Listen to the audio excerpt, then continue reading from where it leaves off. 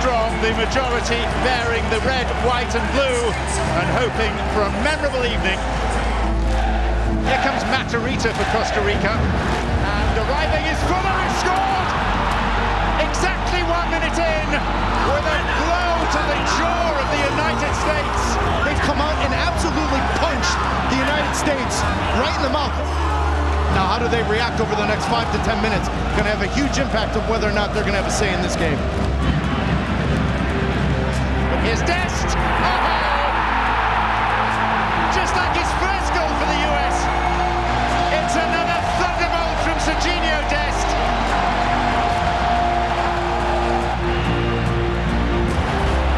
Here's Weah. It's in. Timothy Weah celebrates. The luck of the United States here in Columbus. It's 2-1 with a huge goal from Timothy Weah. Man, the mentality of this team is really well. You know, we help each other. We're playing like a team. We've faced a lot of adversity so far throughout this qualifying process. The team stuck together, dug in, and I was really happy with the performance after the first minute goal.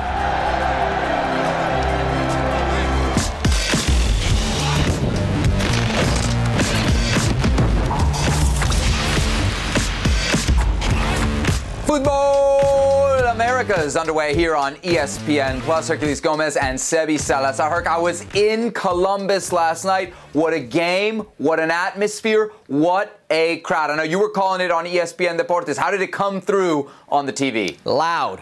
I imagine it was as loud in person as I felt it doing commentary for Latin America in this game. The ambiance was spectacular. I'm glad the crowd came out in full force to support the national team. Our desk position, Herc, was right next to the American Outlaws. I'm still a little bit hard of hearing. So if I yell throughout this program, it's more than the usual. You can certainly blame me for it, though. Coming up in this show, we got Toño Valle going to join us from down in Mexico. Give us a little perspective, not just on Mexico's win over El Salvador 2-0 at Cuscatlán, but also on the window as a whole. We're going to look back at our picks for CONCACAF World Cup qualifying. Fun. We might want to make some changes 6 games into this 14-match slog. We got the latest U.S. women's national team roster drop as well. One of the biggest names in the sport back in the team. We'll talk about that. And as you just saw on your screen, you can listen to all that in the podcast version of Futbol Americas. But let's start, as we started the show, in Columbus. Herculez Gomez for a game between the U.S. and Costa Rica. Costa Rica had come into this one having won the last 3 World Cup qualifiers between these two teams and 5 of the last 7. And Herc, it got off to a terrible start for the Americans. Ronald Matarrita the cross, Keisha Fuller the goal. 59 seconds in, the U.S. was behind. Panic stations, Herc. Incredible. It's a direct ball over the top. Little flick on. Steffen comes out, makes himself big. Good there. But watch this little back heel by Brian Reese. Maybe he's 107 years old, but the experience is there. Ronald Matarrita. Good little ball across, and Fuller. This, to me, I don't want to put it on Steffen. It looks like he was thinking the guy's offside. He wasn't offside. It may have had something to do with it, but then how about this? This is just a straight golazo. I don't care where you are, what part of the world. Do not give Serginho Dest time and space in the box. Ronald Matarrita took him to his left foot, and Serginho Dest took all of it. Yeah, and he beat Keylor Navas and made it look pretty easy. How about the build-up in this play, Herc? 9 of the 11 American players touched the ball. This is something we haven't seen too much of through qualifying. Yeah, it's great movement by Timothy Weah right there. And then brings it back, springs it across. He's looking for Weston McKennie, goes over McKennie, and Yunus Musa. Yunus is just so good at covering ground, so good in his technical ability and playing simple. But do not give this man any time and space. What is he good at? 1v1 in the offensive end. He made him pay. Best U.S. goal since, maybe Jermaine Jones, 2014 World Cup. Penalty shot for Costa Rica in the 37th, Herc. Was it a pen? That's a pen. That's a stone-cold penalty. Chris Richards, this is unfortunate for Yunus. Yunus right there leads the ball to Moya. Moya's going to hit this, and Chris Richards stops the shot. Not the ball. He stops the shot with his foot. This was a penalty. So Costa Rica getting a bad break with the no call there, in your opinion. A real bad break here. Keylor Navas subbed out at the half. Leonel Moreira comes in, and Herc, this would play a part. At least in my opinion, this would play a part in the U.S. eventual game winner. But there was almost a game winner for Costa Rica in the 56th. Brian Ruiz until the parachute came out. Oh, the parachute, the sled with weights, whatever you want. There's Miles Robinson with a terrible giveaway. Lasted days ago to Chris Richards, square ball. Brian Ruiz, no running today. That's Miles Robinson catching back up. But this is what Costa Rica is today. And in this fortunate play here, little through ball, George Weah. And you said it, Moreira comes in, he's cold, gets beat in his near post, own goal. Totally on Moreira, right? Navas is going to save that 10 out of 10 times. Yeah, I would say so. That's his post. He should save it 10 out of 10 times. That one time it doesn't go in, that's the time. Off his back, Timothy Weah, he won't care if he gets credit for it or not. That's the eventual game winner. Yeah, he doesn't. It goes in the books as an own goal on Moreira, the backup goalie for Costa Rica. Definitely want another shot at that one. The U.S. would continue to pressure, would continue to search for a third, for that insurance. Brendan Aronson putting it to the back post here. Somehow Matthew Hoppe keeps it in. And Ricardo Pepi just denied the shot. Okay, Matthew Hoppe he wants to keep this in, the fight to keep this in, but watch the intent right here, Ricardo Pepi. He already knows what he wants to do. Three guys go with the fake. Duarte recovers very nicely, though. Set piece danger late, 87th minute. Bolaños puts it in. It falls. Nobody wants a piece of it. Brian Ruiz on the doorstep. Ooh, the Americans might have been bailed out by that whistle there, Herc. Yeah, absolutely. Saborio comes in, so does Watson, and so does Bolaños. A set piece specialist and two very good guys in the air. You can't give up a free kick in these instances. They do it not once, but twice. It didn't start well, but all's well that ends well. The U.S. wins 2-1. Here's Gregg Berhalter postgame. You know, I think the mentality is take every game at a time and give your best and try to win every game. And sometimes you're going to do it, sometimes you're not. You know, what I try to avoid, especially with the team, is, that, putting pressure on them because of external forces. You know, we have enough internal pressure that we want to play a certain way, we want to play well, and we want to win games. But, it's all of World Cup qualifying is difficult. All of World Cup qualifying is challenging. And sometimes I feel like people forgot that. And people think it's a cakewalk. And, we're going to play the youngest team in the history of U.S. soccer in a game, and we're just going to breeze through these games. It's not realistic. What I will say is that the guys fight and the guys give everything, and that's all you can ask. Hercules, we're gonna learn later in this show from Phil Neville, of all people, that you have to be careful with words. And it's something that I am learning today, because last night on the post-game desk, I uttered the word apology in the context of Gregg Berhalter, and our crack producer, Betinho, the great Betinho, heard it, and he has turned it into our first topic here on Futbol Americas. Do we owe Gregg Berhalter an apology? Which really, I read to ask, did he handle this window correctly after all? Now that we can look back on the window in its entirety. No, we do not owe Gregg Berhalter an apology, and he didn't handle it well in its entirety. Listen, nobody told Gregg Berhalter, sell us the idea of this progressive football, this possession-based football with wing progressions, this exciting brand of offensive football. That was when he took over. We're talking about the World Cup qualifiers of the last week. Let me finish. Nobody said, tout out the youngest lineup you can find, Greg. Nobody said, make a makeshift lineup, 7 changes to it, and tout it out against Panama. That was you. And we certainly didn't say, put yourself behind the 8 ball and leave it all to the final window in a final home game in Columbus, Ohio. That was Gregg Berhalter. He talks about this external pressure about, hey, this isn't going to be easy. It's not what you guys think. We didn't say that. You said that. Your team last FIFA fixture date said 9 points. So the pressure was on you. You said they were going to play a certain way, so the pressure's on you. You tout out this young lineup, so the pressure is on you. You made 7 changes. The pressure is on you. I don't know why all of a sudden they want to get insecure with this. 6 points was the bare minimum you had to do. The bare minimum, and he did that. So the main charge here for Gregg Berhalter is probably like that he over-rotated, right? That's the main thing that we can accuse him of. But if we look back, I think he actually didn't over-rotate. The 7 changes against Panama, when we look at what Mexico did in their last game against El Salvador, they made 8 changes, right? And they were still able to go into El Salvador and win that game 2-0, Herc. And what we learned there is that the Mexican players, Mexico's second group, was capable. I think the Panama game was not a failure of Gregg Berhalter. It was some players who had individual bad nights at a very bad time. They lost that game. Gregg Berhalter's rotation did not. If that doesn't satisfy you, let me look at the guys, at the teams that didn't rotate and what happened to them. Panama. Remember we said, they only made 2 changes from their first to the second game against the United States. They only made 1 change from their second to their third game. What happened in that third game? What happened in the second half of that third game? They shipped 3 goals in 12 minutes against Canada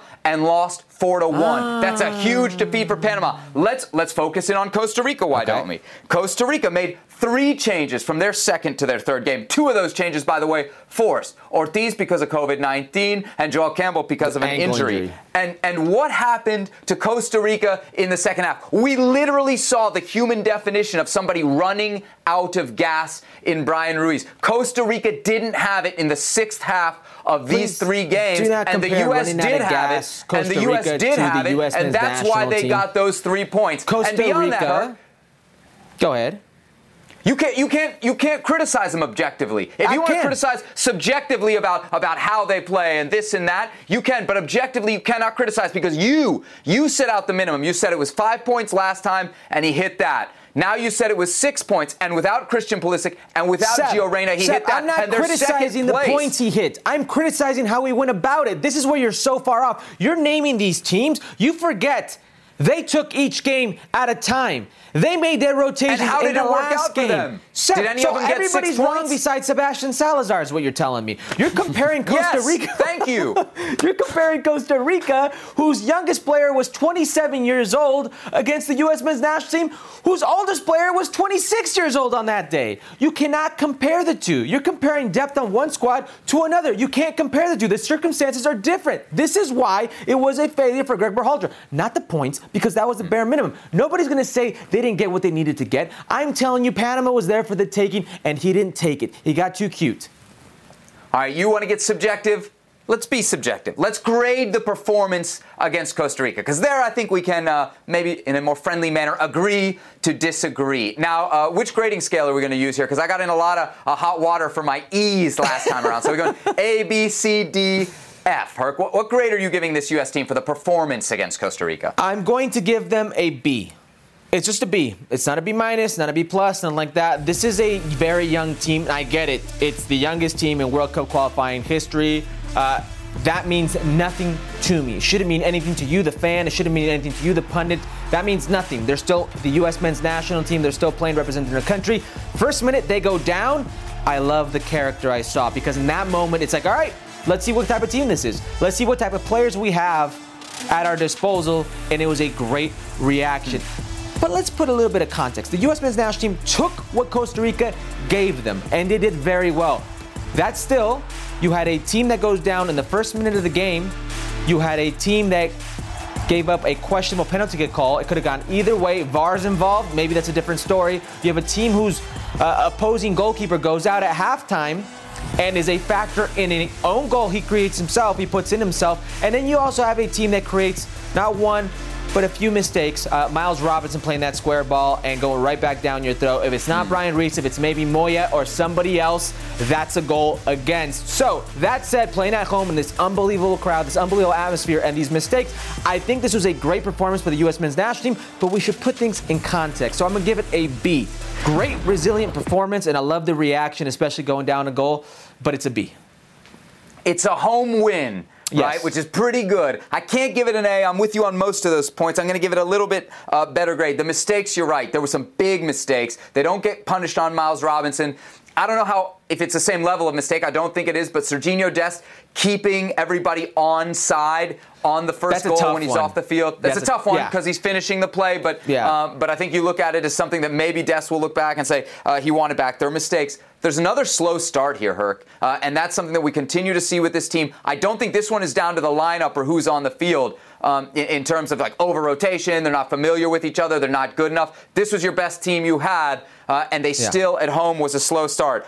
But it's a young team, the youngest 11 we've ever seen for the United States in World Cup qualifying. They went behind against a really veteran team and really came back. Veteran so for team. that, yes, the over 35s. I'm going to give them a B+. I'm going to be a little bit more generous. Here's a look at the 11. There were 9 changes, Herc, from the game against Panama to the game on Wednesday night against Costa Rica. Chris Richards gets his competitive debut at the back. We go back to the popular midfield trio, McKennie, Musa, Adams. Up top, you got Brendan Aronson, Pepe, and Tim Weah, though Tim Weah, a late insertion when Paul Arriola get hurt in the warm-up. But the big story there is Zach Steffen going in over Matt Turner. Herc, was it the right call for Gregg Berhalter?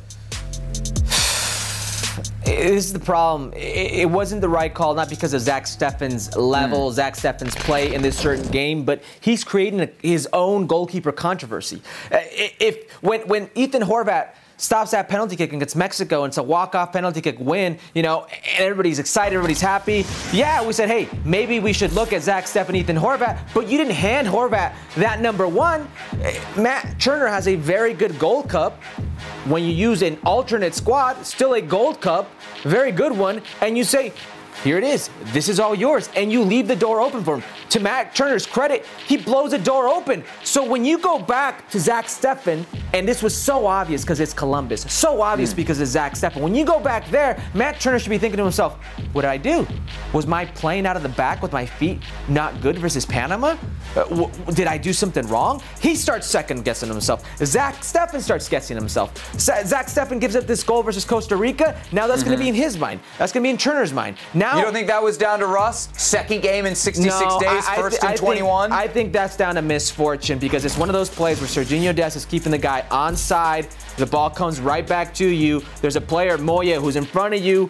I think he's distracted by Moya. I'll let that one slide. It's very circumstantial. But Gregg Berhalter is creating a controversy when there didn't need to be one. And if there's one player, one situation where you don't want a controversy, where you don't want somebody doubting themselves, it's the goalkeeper position. Is it really that important? Like, does the rest of the team care? Will there be a Turner group and a Steffen group? Or is this something that could really impact the team, like a quarterback controversy in the NFL? I don't think it affects the locker room. I think it affects those two guys. And that's the most important thing. Because no matter who you put in, now he's under pressure. Now I can't make a mistake. Now I got to act this way. Now I got to play this way. Now they're always watching me. Everything you do will be scrutinized, will be analyzed. It's a difficult situation for a goalkeeper to be in. If we're just looking for like the reason why, though, it can't be form, because I don't think you can point to Matt Turner's form, and you definitely cannot point to Zach Steffen's form. There is no form. It doesn't exist. He doesn't have tape in the last 4 months. So you can't say that he gets a start because of that. Any chance he earned the number 1 job back in this game? Because I'm thinking about Mexico. It's going to be Turner, right? I don't know who it's going to be. I don't think Zach Steffen's not going to play a lot between now and then. Yeah, I don't know. This is the controversy now that Gregg Berhalter has created for himself, and this is a problem. If you ask Matt Turner if he's going to be the number 1, do you think he's going to say, yeah, I'm the number 1? You think he feels certain about that? I don't think so. This is a little bit more than people are leading on.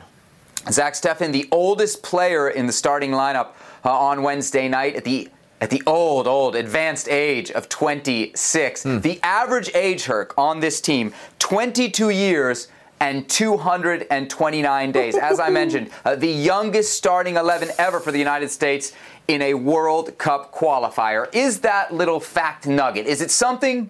Is it nothing? Or is it indeed everything?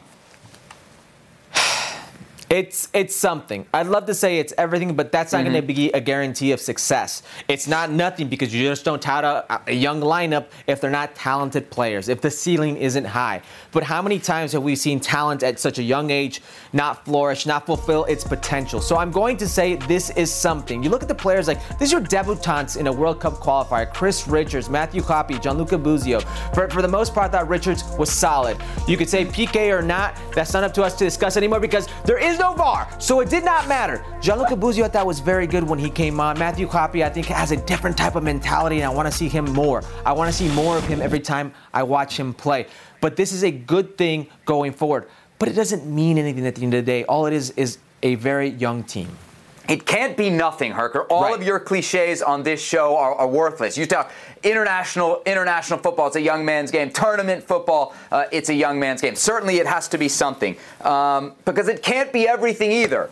It's neither the youngest team that the U.S. could have. You'd have to have Gio Reyna in there, right? Right. And it's not the best team that the U.S. could have because you'd have to have Christian Pulisic in that. So if I think about these young guys, Herc, a lot of them played really well. Yeah. But I wonder what's going to happen to them when Pulisic and Reyna comes back. What's going to happen to a Yunus Musa? Can you take him out? What's going to happen to a Brendan Aronson? Can you take him out? Because those guys, I would think, over this window, prove that they deserve, if not starting minutes, a lot of minutes. You know how I feel about Brendan Aronson. It's going to be very difficult to take him out. He's my starter right now. Mm-hmm. I even said Gio Reyna in that number 8, the dual 8 spot, and it's Weston McKennie, Gio Reyna, Tyler Adams. After Yunus Musa's play this window, I'm thinking the odd man out may be Weston McKennie. Yunus Musa was just so good on the ball. He was such a force. He's so clean. He drives with the ball. He's got things like Darlington, but with more end product at such a young age. And I'm not trying to disrespect Darlington, but Darlington's a player who doesn't want to play for the U.S. men's national team, but he's got things that he does when he drives with the ball, and he's so clean on it that I see Yunus do. And Yunus is doing it at 18 years old, and he's in Valencia, in La Liga. It's a good problem to have. I'm interested that you said McKennie would be the guy to drop out. Is that based on the recent performances? Yeah, it is.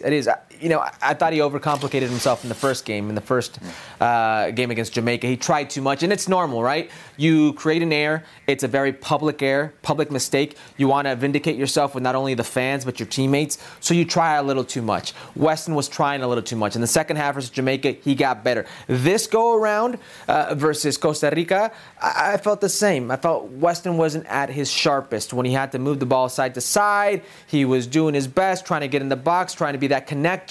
But it was just a very so-so game from Weston by his standards.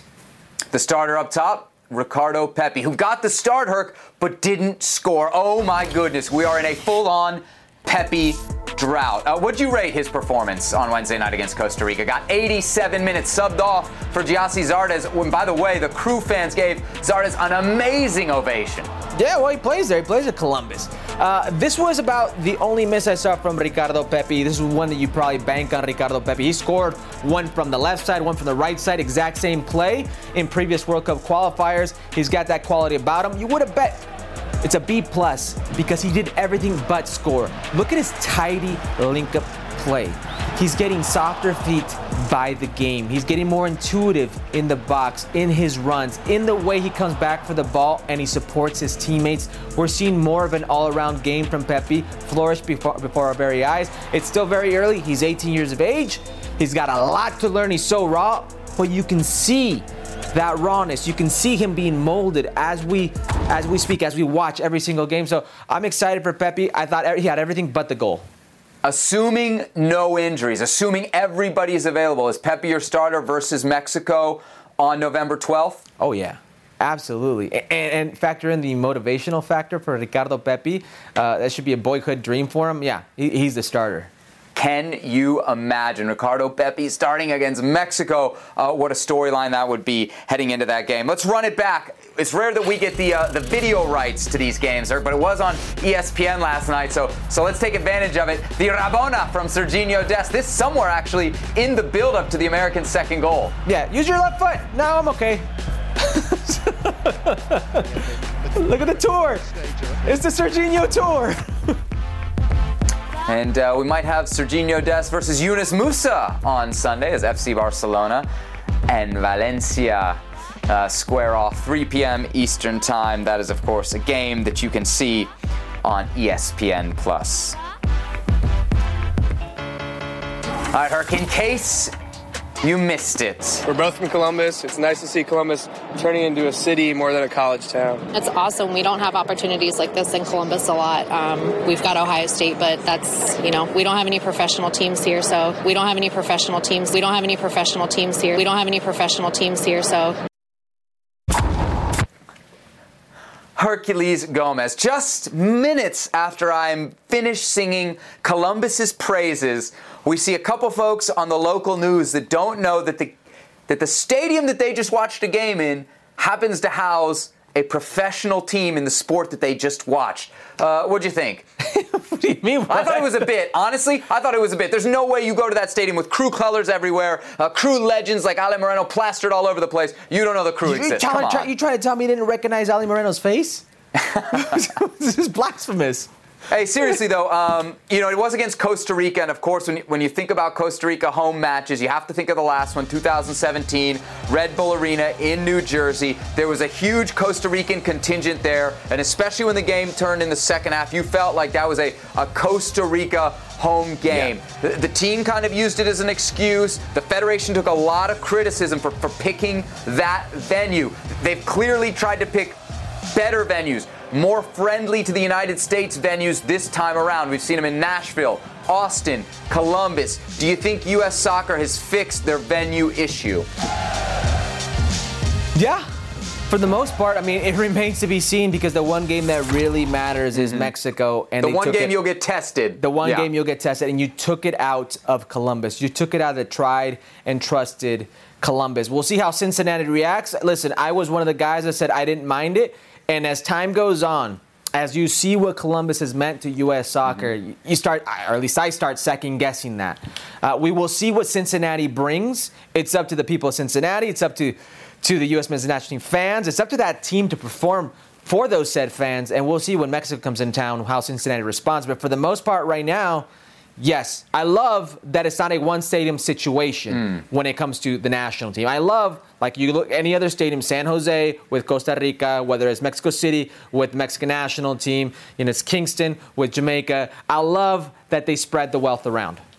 Yeah, so I've been at 2, Herc, of these 3 games. I wasn't at the game in Nashville, but I don't think you could say that the Canadian players were particularly intimidated by that, right? They came out and played very well in Nashville. So maybe not the most intimidating atmosphere there. Austin was loud and was like 90-10 U.S.-Jamaica, but there were lulls in that game. And this is where I'm going with Columbus. There's something to be said for experience hosting. The Columbus crowd not only didn't lull, but they could have gone quiet when Costa Rica scores in the first minute. Not only did they not go quiet in Columbus, they got louder in the second minute. They got louder in the third minute. They knew, Herc, that the team needed something. And so I think when we look at these venues, we got to kind of grade them individually. I'm not saying Austin was bad or Nashville was bad. No, I heard it. You said it was bad. Columbus was an A+, my man. Columbus was an A+. But we know the next game will be in Cincinnati, November 12th, Herc, against Mexico. 10 seconds on the clock. How many things can you name that are always growing? Your relationships, your skills, your customer base. How about businesses on Shopify? Shopify is the global commerce platform that helps you sell at every stage of your business. From the launch your online shop stage, to the first real-life store stage, all the way to the did we just hit 1 million orders stage. Shopify's there to help you grow. Sign up for a $1 per month trial period at shopify.com/network, all lowercase. Go to shopify.com/network now to grow your business. No matter what stage you're in, shopify.com/network. Speaking of Mexico, Herc, how about the reception they got down in El Salvador? This is outside the team hotel on Tuesday night ahead of the World Cup qualifier on Wednesday. Some might call this classic CONCACAF, Herc. I would call it vintage. Vintage indeed. Who hasn't enjoyed a good serenata by our fellow, well, everybody, honestly. It doesn't matter where you are. We've seen this in the Champions League. Didn't we see this in PSG? Didn't PSG have a game like this and something like that happened the night before? I wonder if it actually bothers the players. Like, it sounds really loud. It would annoy me not to be able to sleep the day before a big game. But then you see how close they are to the hotel, and you wonder if the players even hear it, right? So I've had this happen a couple times. You don't even hear it. Oftentimes you're way in the back, on the backside of the hotel. Nothing happens. It's all show. All that for nothing then. The game itself, how about that? Mexico making 8 changes, Herc, from the team that beat Honduras on Sunday. The 3 holdovers, Héctor Moreno, Memo Ochoa, Chucky Lozano. And it was actually Héctor Moreno, of all people, who scores in the 30th minute from a corner kick. Mexico would double their lead in the 93rd minute on a penalty kick converted by none other than Raúl Jiménez. His first goal for Mexico since that injury in November of 2020. El Salvador had a man sent off in the 48th minute. Mexico had a man sent off in the 67th, Néstor Araujo, so he'll miss the game against the United States. In the end, Mexico wins 2-0. Here's Tata Martino post-game on Raúl Jiménez. Ya tenerlo con nosotros y verlo jugar y disputar cada pelota y hacerlo de la manera que lo hace, con la intensidad que lo hace, bueno. Nosotros queríamos que los delanteros nuestros hagan goles, que tengan confianza, creo que de eso se alimentan ellos.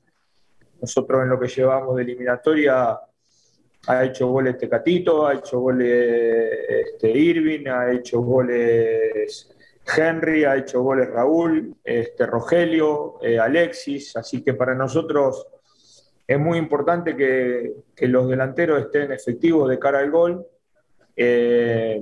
Y obviamente estamos muy contentos de que Raúl haya podido volver a anotar con la camiseta de la selección. So through 6 games then, Mexico, 4 wins, 2 draws, 0 losses, and most importantly right now, top of that CONCACAF table. Of course, Raúl Jiménez getting on the score sheet for the national team for the first time since 2020 and that very, very scary injury, Herc, against Arsenal. So let's ask this question. Is Raúl Jiménez the most important player to the future of the Mexican national team? And when we say important, we acknowledge it's the word important. It's not necessarily best. So if you're a U.S. men's national team fan, think the difference in the conversations we've been having around Tyler Adams, most important, but probably Christian Pulisic best, or poster boy, or however you want to kind of title it. So most important, is Raúl Jiménez that guy for Mexico right now, Herc? Man, if you would ask this question about a year ago, I would have said without a doubt he's the most important. His goals, his assists, his overall play at club level, where he stands in the world's ranking amongst the world's best. But today with this national team, today with what you have, Chucky Lozano, I wouldn't even say it's Chucky Lozano. I would go, and I need you to bear with me. It's Edson Álvarez. He is the most important player for El Tri. Now, I understand the shock. You gotta explain that. You gotta explain that. I understand the shock of your face. Raúl Jiménez, splendid player. A year ago, you may not have needed him so much because you had Chucky Lozano as well. Today, you need Edson Álvarez more than you need those 2 players. You've got other players who can help you on the offensive side, but you've got very little players who can help you out when it comes to covering these center back options you have, these slow center back options you have, when it comes to covering ground and being there and being that outlet and being that support system for aging Andrés Guardado. He's got one of the most difficult jobs in all of CONCACAF right now, and he may be the most important piece for Tata Martino. This is why we always see him every single game. The constant is Edson Álvarez. Wow, so I thought if you were not going to go with Raúl Jiménez, you would have gone with somebody like a Chucky Lozano. You could probably mention Héctor Herrera in there, a huge player who could be very important to this team. For me, and I made this point before on this show, it has to be Raúl Jiménez because of the position that he plays. Not only is finishing, is being clinical, a weakness for this Mexican team, but let's be honest, Herc, like we spend a lot of time talking tactics, talking storylines. This game comes down to who scores the goals, who takes their chances, especially where Mexico wants to go. And it's not just getting out of CONCACAF, Herc. You know it's getting to that quinto partido. And I don't care how far back you want to go in this streak since 1994 of Mexico not being able to get to the 5th game. They have not had a world-class striker in any of those teams. On this show, do not disrespect Javier Hernandez like that. He's the closest they've had to a world-class striker in a World Cup in recent memory. 2010, yes. 2014, yes, you had to. Oribe Peralta, he was even there. Raúl Jiménez was part of that team, if you don't recall. Oh, my goodness. Okay? Oh, my goodness. I'm sorry, Alan Pulido. What am I talking about? Alan Pulido was there. Chicharito in 2010 was just arriving at Manchester United. He was not elite in the world then. And in 2014, you know where Chicharito was at Manchester United? He was on the bench for David Moyes. He was the third leading goal scorer of the last decade in Manchester United. You're correct. So he was not elite at that point, not where Raul Jimenez was before this injury. Now, the caveat there is Raul Jimenez is not back to the player that he was before this injury. Yeah. But if he is, he's the player that single-handedly can get Mexico to that fifth game, who can take your ceiling from round of 16 to quarterfinal, but I need you to put some respect on Javier Hernandez's name. Not since Hugo Sanchez have they had an elite striker like Javier Hernandez, okay? Don't put those two in the same. And by the way, the last time they did have an elite striker, it was Hugo Sanchez. It was 86. And where did they end up? In el quinto partido. There you go. There were 16 teams, Sab. Don't say quinto partido for 16 teams. All right, you and I can... No, it was a round of 8. You don't know your history, but that's okay. Why don't we bring in somebody who does know their history? Toño Valle, who joins us from Mexico to help us break up this debate. All right, Toño, before we get to 3 questions, because we got 3 questions for you. Who is right in the debate over who is Mexico's most important player, and why is it me?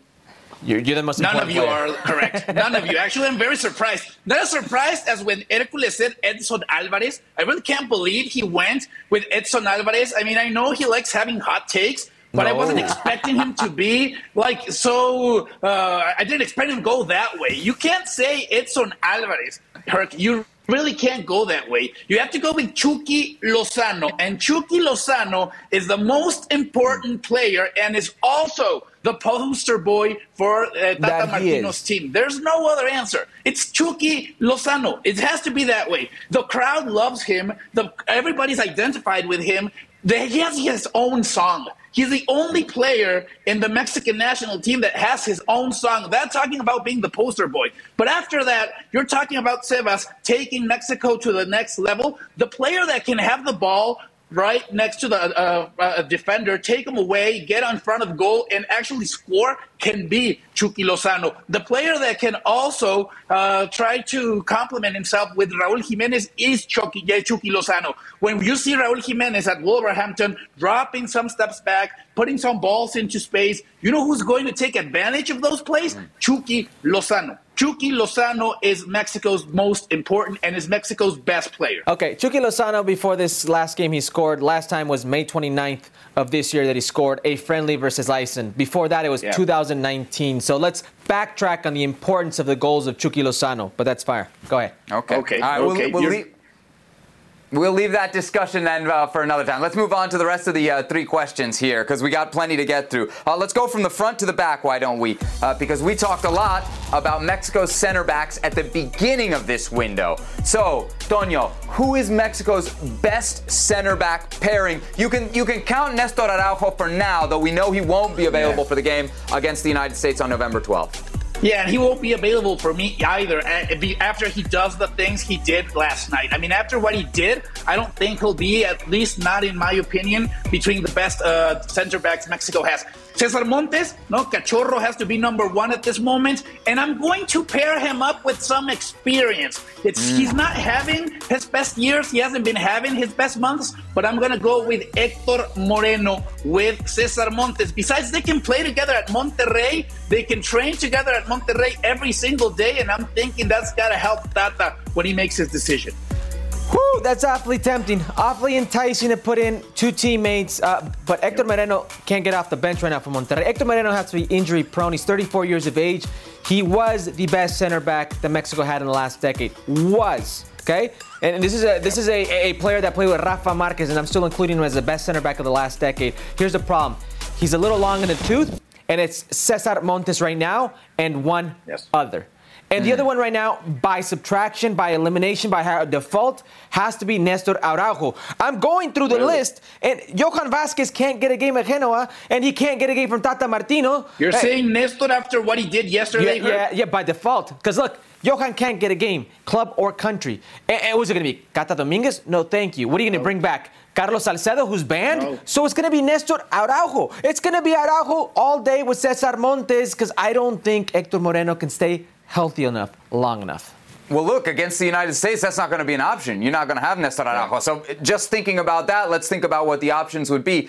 When we did our top 5 center backs, I went very young. I went Cesar Montes and Johan Vázquez. You're right. He hasn't broken in at Serie A. I think that's somewhat circumstantial, right? But you need somebody who's playing. Really? I'm kind of with Toño here.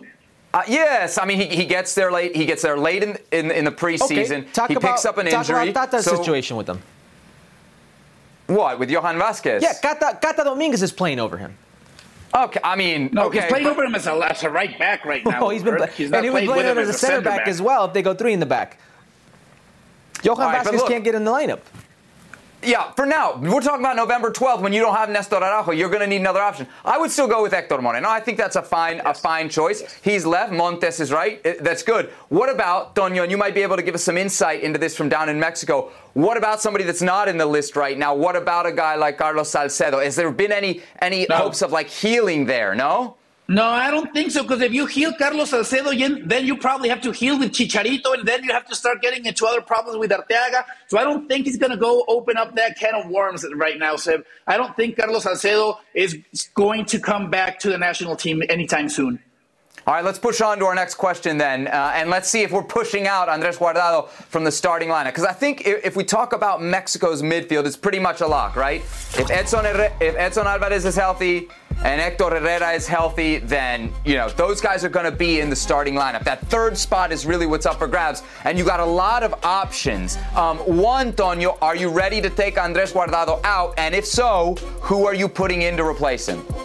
I wouldn't want to take him out, but I don't think he's fit to be playing every game. He had a great game against Costa Rica, for example, but then he didn't have a great game against Canada. So I'm going to go with Orbelín Pineda. We're always talking about this team needing someone who creates in the midfield, someone who takes the ball to the other side of the field, someone that can think in tight spaces. I think Orbelín Pineda is that player. We tend to think about the person replacing Andrés Guardado having a lot of sacrifice, and I'm not saying Orbelín doesn't have it, but I do think Mexico needs, close to its forwards, someone that can change the game a little bit. And I think of all the options that Tata has, Orbelín is the best one. That's the thing, right?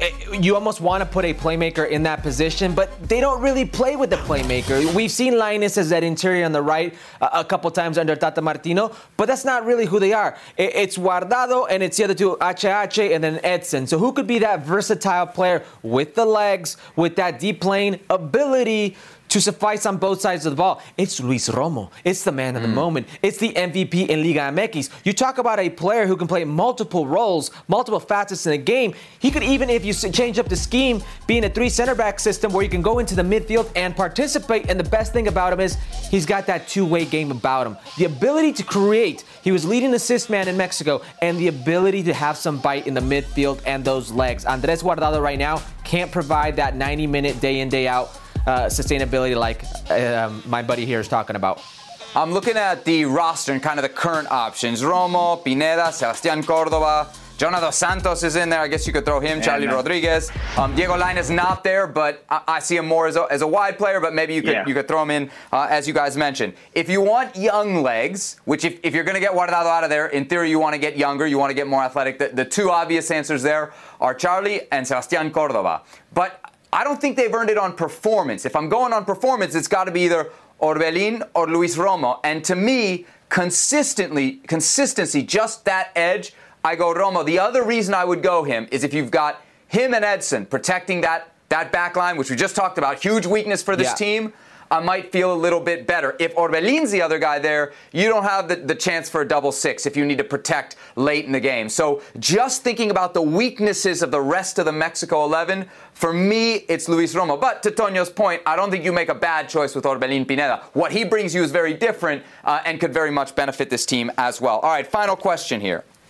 Is Mexico the deepest team in CONCACAF? And let's give some context here, because over the summer on some show somewhere on ESPN Plus, there was a guy talking about the U.S. men's national team's alleged C team beating Mexico's alleged A team in the Gold Cup final. So who is now truly the deepest team in CONCACAF? Toño, you first.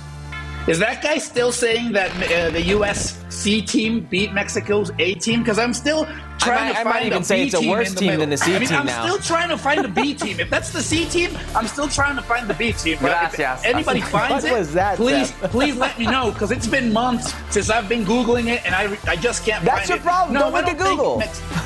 I can't find it. There's no B team. You have an A team and you have a C team, but I don't find a B team in the middle. But okay, I want to talk about this one. No, I don't think Mexico's the deepest team, because we have so much problem trying to find the center backs. I don't think Mexico has, for example, I don't know, Jorge Sanchez may be the starting right back. I'm not completely sure he is. And when Chaca Rodriguez plays in that position, I'm not completely sure he is. So I don't think Mexico is that deep. Sometimes, especially being here in Mexico, we tend to think that we have like this great team and we got players to throw around, and if one's not available, it doesn't matter. One will grow out from the ground and we'll use him. I don't think it's that way. No, I don't really think Mexico's the deepest team in CONCACAF. If we go this FIFA fixture window, Mexico has a deeper squad because they just walked into Cuscatlán, El Salvador, and got a result with the Liga MX All-Stars. That's what it was, and that's the result they got. It shows the depth of this team. But I'm going to go addition by subtraction. Let me tell you who's not here for the U.S. men's national team. Joe Scally plays at Gladbach. Josh Sargent plays in the Premier League. Jordan Pivak scoring goals against Manchester United in Champions League. John Brooks, Julian Green, Ethan Horvath, Daryl Dike, Conrad De La Fuente. Oh, I'm sorry, I forgot to mention Giovanni Reina and Christian Pulisic. You talk about the B team. I just gave you a plethora of players. Add whatever you want. Those aren't B team. Let's not confuse names with depth, but I do feel in this department, at least, the U.S. men's national team's pool is a little stronger. All that depth to get 5 points in the first window, 6 points in the second. And then what happened? What happened to Mexico? You can win with the C team, so that has Kirk happy. What happened to Mexico? They got 7 points in the first window without Raúl Jiménez, without Chucky Lozano. You want to talk about who they were missing? Without Héctor Herrera, without Diego Lainez, with Tecatito missing a game. So you want to talk about that? That depth is right there. I said if you count this FIFA fixture window, it's Mexico. There you go. And as you said, they proved it, taking their B team with 8 changes and winning in El Salvador. And what happened to the U.S. B team with 7 changes? What happened in Panama? There you go. So don't make an argument if you can't back it up. What do you mean? Don't make a half-hearted argument here on Futbol Americas. With me. All right. Well, we'll leave it there. Antonio, thanks so much for the time, man. You can see him on SportsCenter, on ESPN Deportes, like literally every day of the week. My man never stops working. And he also calls games. Liga MX, one of their matches on ESPN Plus, ESPN Deportes on Saturday, 5:30 p.m. Eastern Time. Should be a good one. Rayados against León. We all know breakfast is an important part of your day. But sometimes when you're traveling for business, you end up staying at a hotel that doesn't offer any. You know what happens? You grab a cup of coffee and skip the meal entirely. We've all been there. But if you book a room at La Quinta by Wyndham, you can enjoy their free Bright Side breakfast featuring delicious baked goods, fruit, eggs, yogurt, and waffles. And really, who doesn't want to start their day with a fresh, hot waffle? Tonight, La Quinta, tomorrow you shine. Book direct at lq.com. Let's keep moving around CONCACAF. Then Canada in Toronto. Big 4-1 winners over Panama. It was 1-1 this game until the 66th minute. That's when Alphonso Davies scored. 5 minutes after that, Tejan Buchanan. 7 minutes after that, Jonathan David. Literally a parade of Canada's young talent. Tell me I'm crazy. Tell me I'm crazy. And Jonathan Herdman isn't the best coach right now in CONCACAF. He didn't eat Tata Martino and Gregg Berhalter's lunch. And Alphonso Davies, the best player in all the region. The best coach in CONCACAF. Look at you going all in. There is on no your team Canadian punching ways. above its weight right now like Canada. Canada got a result against the U.S. in the U.S., a result against Mexico in Azteca. I'm telling you, no team is punching above their weight like Canada. It says a lot about Canada, this result. I also wonder what it tells us about Panama. That's a pretty significant defeat to take, and they really did fall apart late, giving this one away. How about this, Herc? How big of a deal is this in Canada? Drake's getting involved. He wanted to hang out with the guys. They were at Soto, a club that I know you frequented quite a bit during your time in Toronto. No comment on that. Big comment on, do not let Drake put this jersey on. Do not let Drake put the jersey on. You believe in the Drake curse? Come on, get out of here. That's super stupid. Get Tejan Buchanan away from Drake. Get Alfonso. Get Fonzie away from Drake. Please, ASAP. We'll keep an eye on everybody's health around the Canadian team and the team's progression through qualifying. See if the Drake curse is still alive. Honduras, Jamaica, the last two teams in the table. How about this, Herc? Jamaica winning away in Honduras 2-0 on 37% possession. Fabian Coito, the manager of Honduras, out after this game. The goals for Jamaica from Kamar Roof and your boy, your former teammate, O'Neal Fisher. Go ahead, Fish. Go ahead, my fish, man. That's 3 home games now that they've had. 2 losses, only 1 goal scored. They've only scored 2 goals the whole campaign, 10 against. Did you mention that Coito was fired? Yeah. Okay, he was fired twice. Yes. Yeah, we all kind of knew about it before the game, and then it was confirmed for sure afterwards. By the way, speaking of managers on the hot seat, Theodore Whitmore there might have saved his job with that win. That's a huge victory for Jamaica as it pulls them out of last place and within 3 points of one of those coveted spots, Herc, in the top 4. And of course, the U.S. and Mexico on ESPN2, November 12th. That game also will be streaming on ESPN+. We will be there in Cincinnati, Ohio, ready to bring it to you all.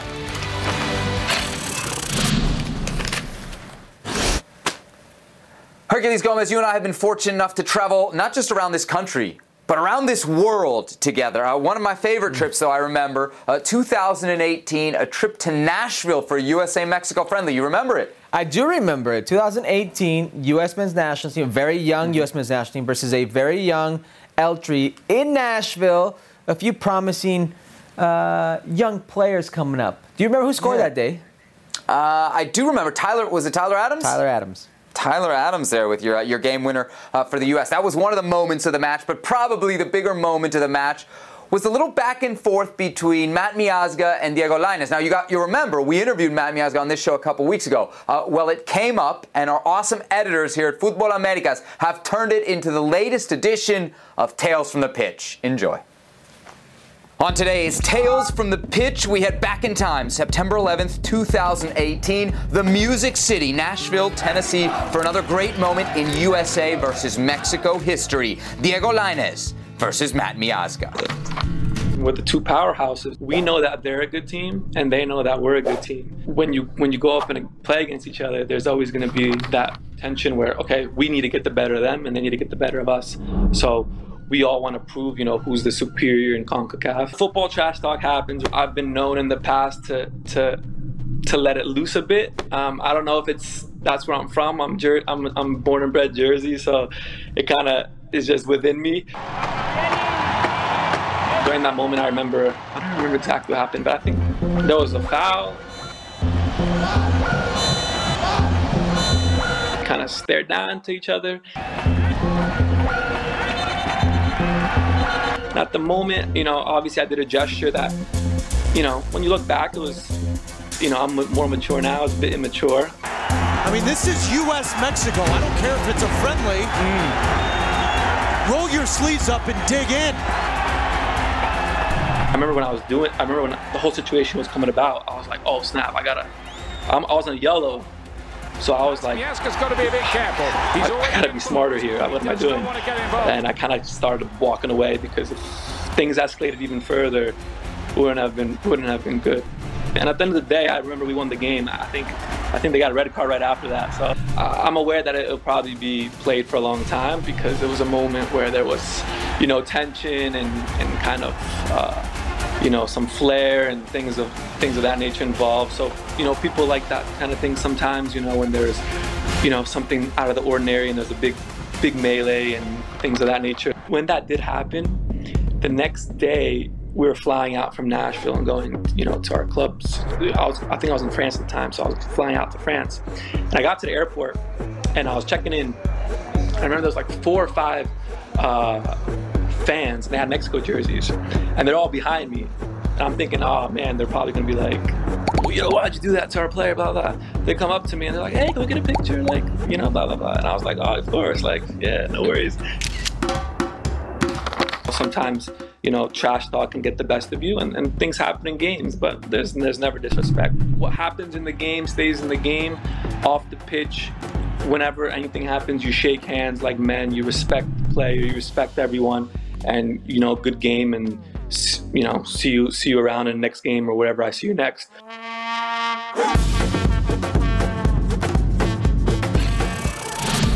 So Matt Miazga there, looking back on the past with a critical eye. Why don't we do the same, Herc? Because I tweeted this during the match. I was working the game as the sideline reporter. Not surprised it was a U.S. men's national team player who made a short joke on a soccer field. Obsession with height and size in coaching circles in this country is absurd. Some kids in the U.S. actually grow up thinking they have an advantage in soccer because they're tall. Imagine that, Herc. So what do you think? Should I take it back? Yeah, Sebi, do you take this back, Sebi? You got a lot of heat in the moment from your colleagues, from fans, from people here. Do you take back your tweet? You know, like Matt Miazga said, Herc, I was younger then. I wasn't quite as mature. I will admit to a couple things on the tweet. Yeah, sure, I'll take it back. Okay. We all grow. That's big of you. About the only big thing. There it is. There it is. And so I think we have to acknowledge this is definitely me being a short guy projecting, right? When I saw Miazga do that to Linus, I felt that on a personal level. Linus is also one of your preferred players. Came up in your team. This is a player for a lot of people that is supposed to be the next big thing. So when you see the next big thing in a very highly contested and heated rivalry game like Mexico versus the U.S. men's national team, you get in that you get in that papel. You take on that role as well. So I don't blame you. It was funny in the moment. You got a lot of heat for it. But I'm glad that you got to talk to Matt Miazga and you both sorted your issues out together. As a sideline reporter, too, you know, it's such a conflict for me when USA and Mexico play. I think that probably played into it as well. I do want to say something, though. There was something about that tweet that was right. I do think, as somebody who's played in, coached, there is some, and it's changing, obsession with size in this country, and we see it, you know, less and less and less, but filter up to the national team. I will say this to her, of all the tweets I've ever sent out, the most liked tweet, that one. Almost 3,000 likes. Now, maybe people were liking it to go back to it later and club me for it. So not even on your birthday do you get more likes then? Not even on my birthday. So there you have it. I apologize for my tweet, and we'll get a rematch. Maybe we'll get a rematch. Alaves featuring Miazga against Betis, potentially featuring Diego Lainez Monday on ESPN Plus. We can get all your La Liga action. It's a 12:50 p.m. Eastern Time start. Hi, it's Mike Greenberg letting you know ESPN Bet is ready to take you through all the biggest sports moments this spring. The official sportsbook of ESPN has exclusive offers and markets from Scott Van Pelt, Stephen A. Smith, and me, plus many more. From the playoff intensity to finally getting out to the ballpark, there's no better time for sports fans. Sign up today. New users get a bet reset up to $1,000 in bonus bets if your first bet doesn't win. Download ESPN Bet today. What a play. Must be 21 plus and present in select states. Gambling problem? Call 1-800-GAMBLER. Terms and conditions apply. See app for details. The end of the Carly Lloyd era is near. She's going to be part of this team's history, part of its past. You Weldon ball. Carly Lloyd! Carly Lloyd! Carly Lloyd! Done across Lavelle. Lloyd! Yes, that's 1-2. Knocking in a fit. She just can't miss. That was fun. I don't know. I'm just trying to savor it because I want time to go a little bit slower because one game is down and I have 3 left. Katarina Macario. Here we go, Sophia Smith. First international goal. Still in play. Lloyd in front. Carly Lloyd.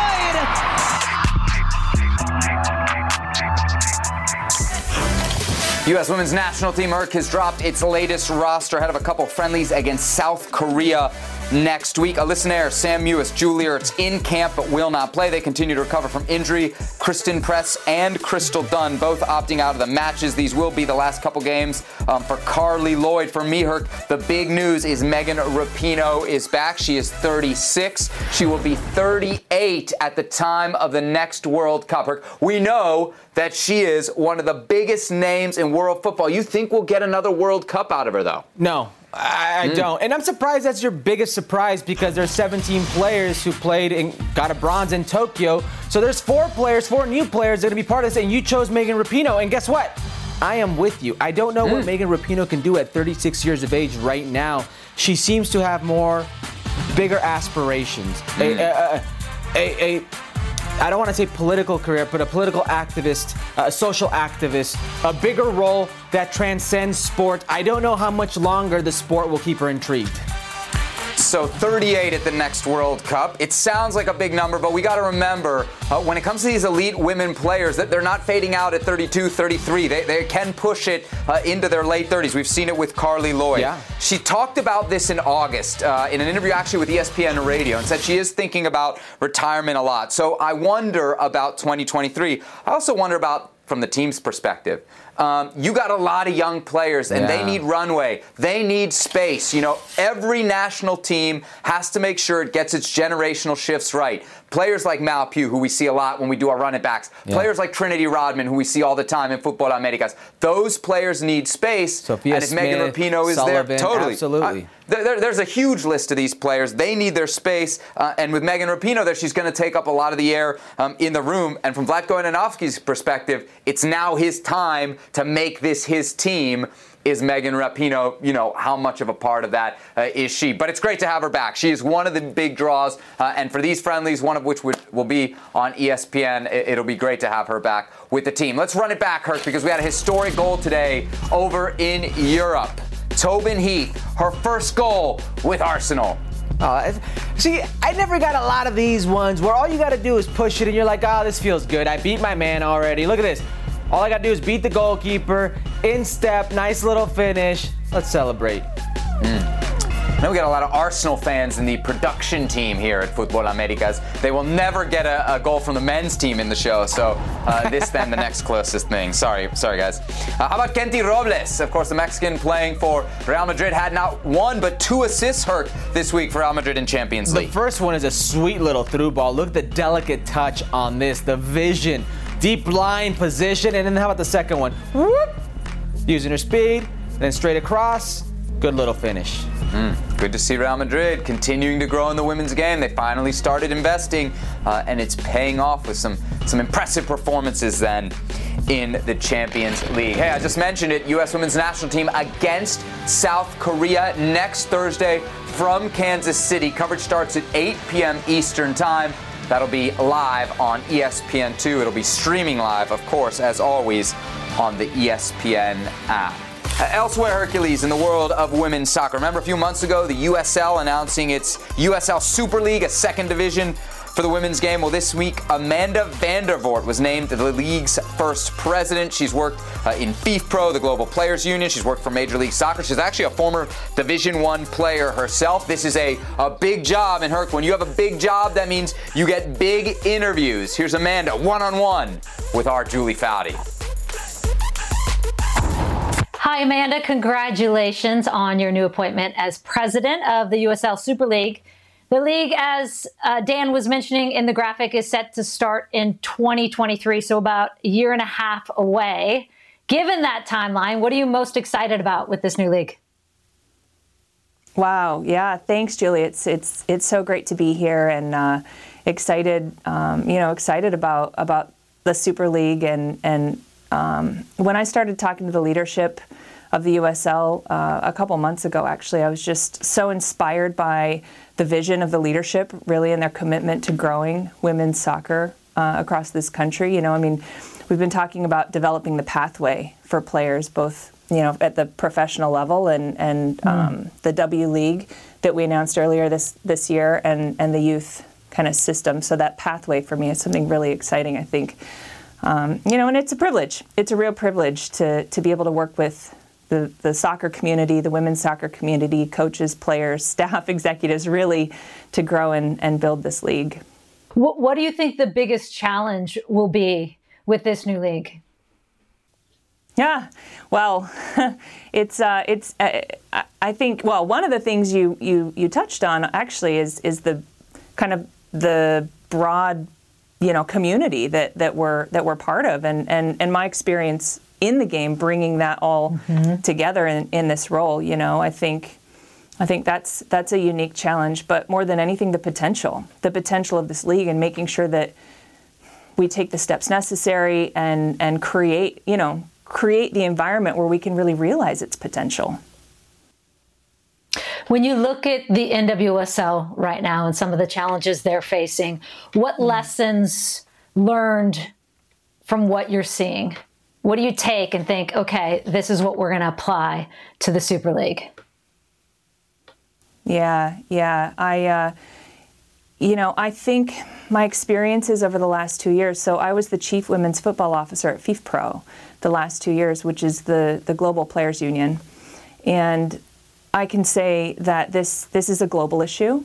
It's an issue in women's soccer around the world. And it's one that we all need to take really seriously. I think commending and thanking the players for their strength and courage in coming forward is really important. And as we move forward, for us to take the lessons that we're learning from those that have been affected and implementing, the things necessary in order to hear what the challenges are from the players themselves, because their voices will be critical, to our success in the future. And we look forward to working with them in that.